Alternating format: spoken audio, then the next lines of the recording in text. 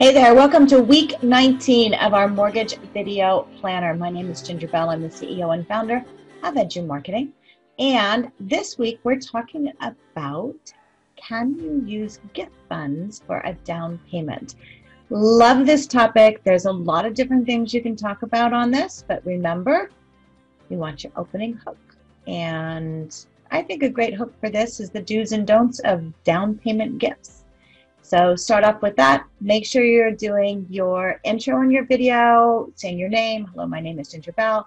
Today we're going to talk about the do's and don'ts of getting a gift fund for a down payment. And in this video, we're going to share with you the 3 things you need to pay attention to on using gift funds for a down payment. Then list out what those 3 things are. So number 1, and you can do the do's and the don'ts. So number 1, do get a signed statement from the gift giver. So make sure you get a signed statement or a letter, find out with your lender what that is. And then the don't side of it, you can say, don't tell the lender that the gift funds are a loan, because they can't be. So it has to be a gift fund, cannot be repaid. So that's the first thing, do's and don'ts.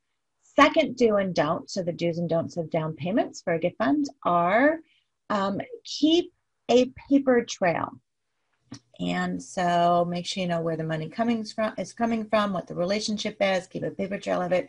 The don't on that would be, don't change or add money without an explanation. Underwriters don't like that. So third thing would be, and you can use a couple of different things. So finding out what the tax purposes are. 2018, there was a tax change that was made that allows for $15,000 for a parent to give a child. If they're filing jointly, it's $30,000 for them to give a child for a down payment as a gift without having a tax implication on it. Always tell them check with their accountant in order for any kind of tax advice, but let them know that's the do. The don't on that is don't neglect the mortgage because they have no money in the game. So that's one of the things lenders want to see. Obviously, they have some skin in the game, but right now in this video, we're talking about the do's and don'ts of gift funds. So those are 3 things you can talk about. Make sure you're closing your video out. Thank them for watching, and give your name, your contact information, and then let them know, hey, if you'd like some more information about how to use a gift fund for a down payment, please reach out to me. I love working with first-time homebuyers. And make sure you click subscribe, whatever. If you're posting on YouTube, make sure and do that. If you're just posting it on social, make sure to mention your contact information is below. So that's it for this week. Start making some videos. Are you making them yet?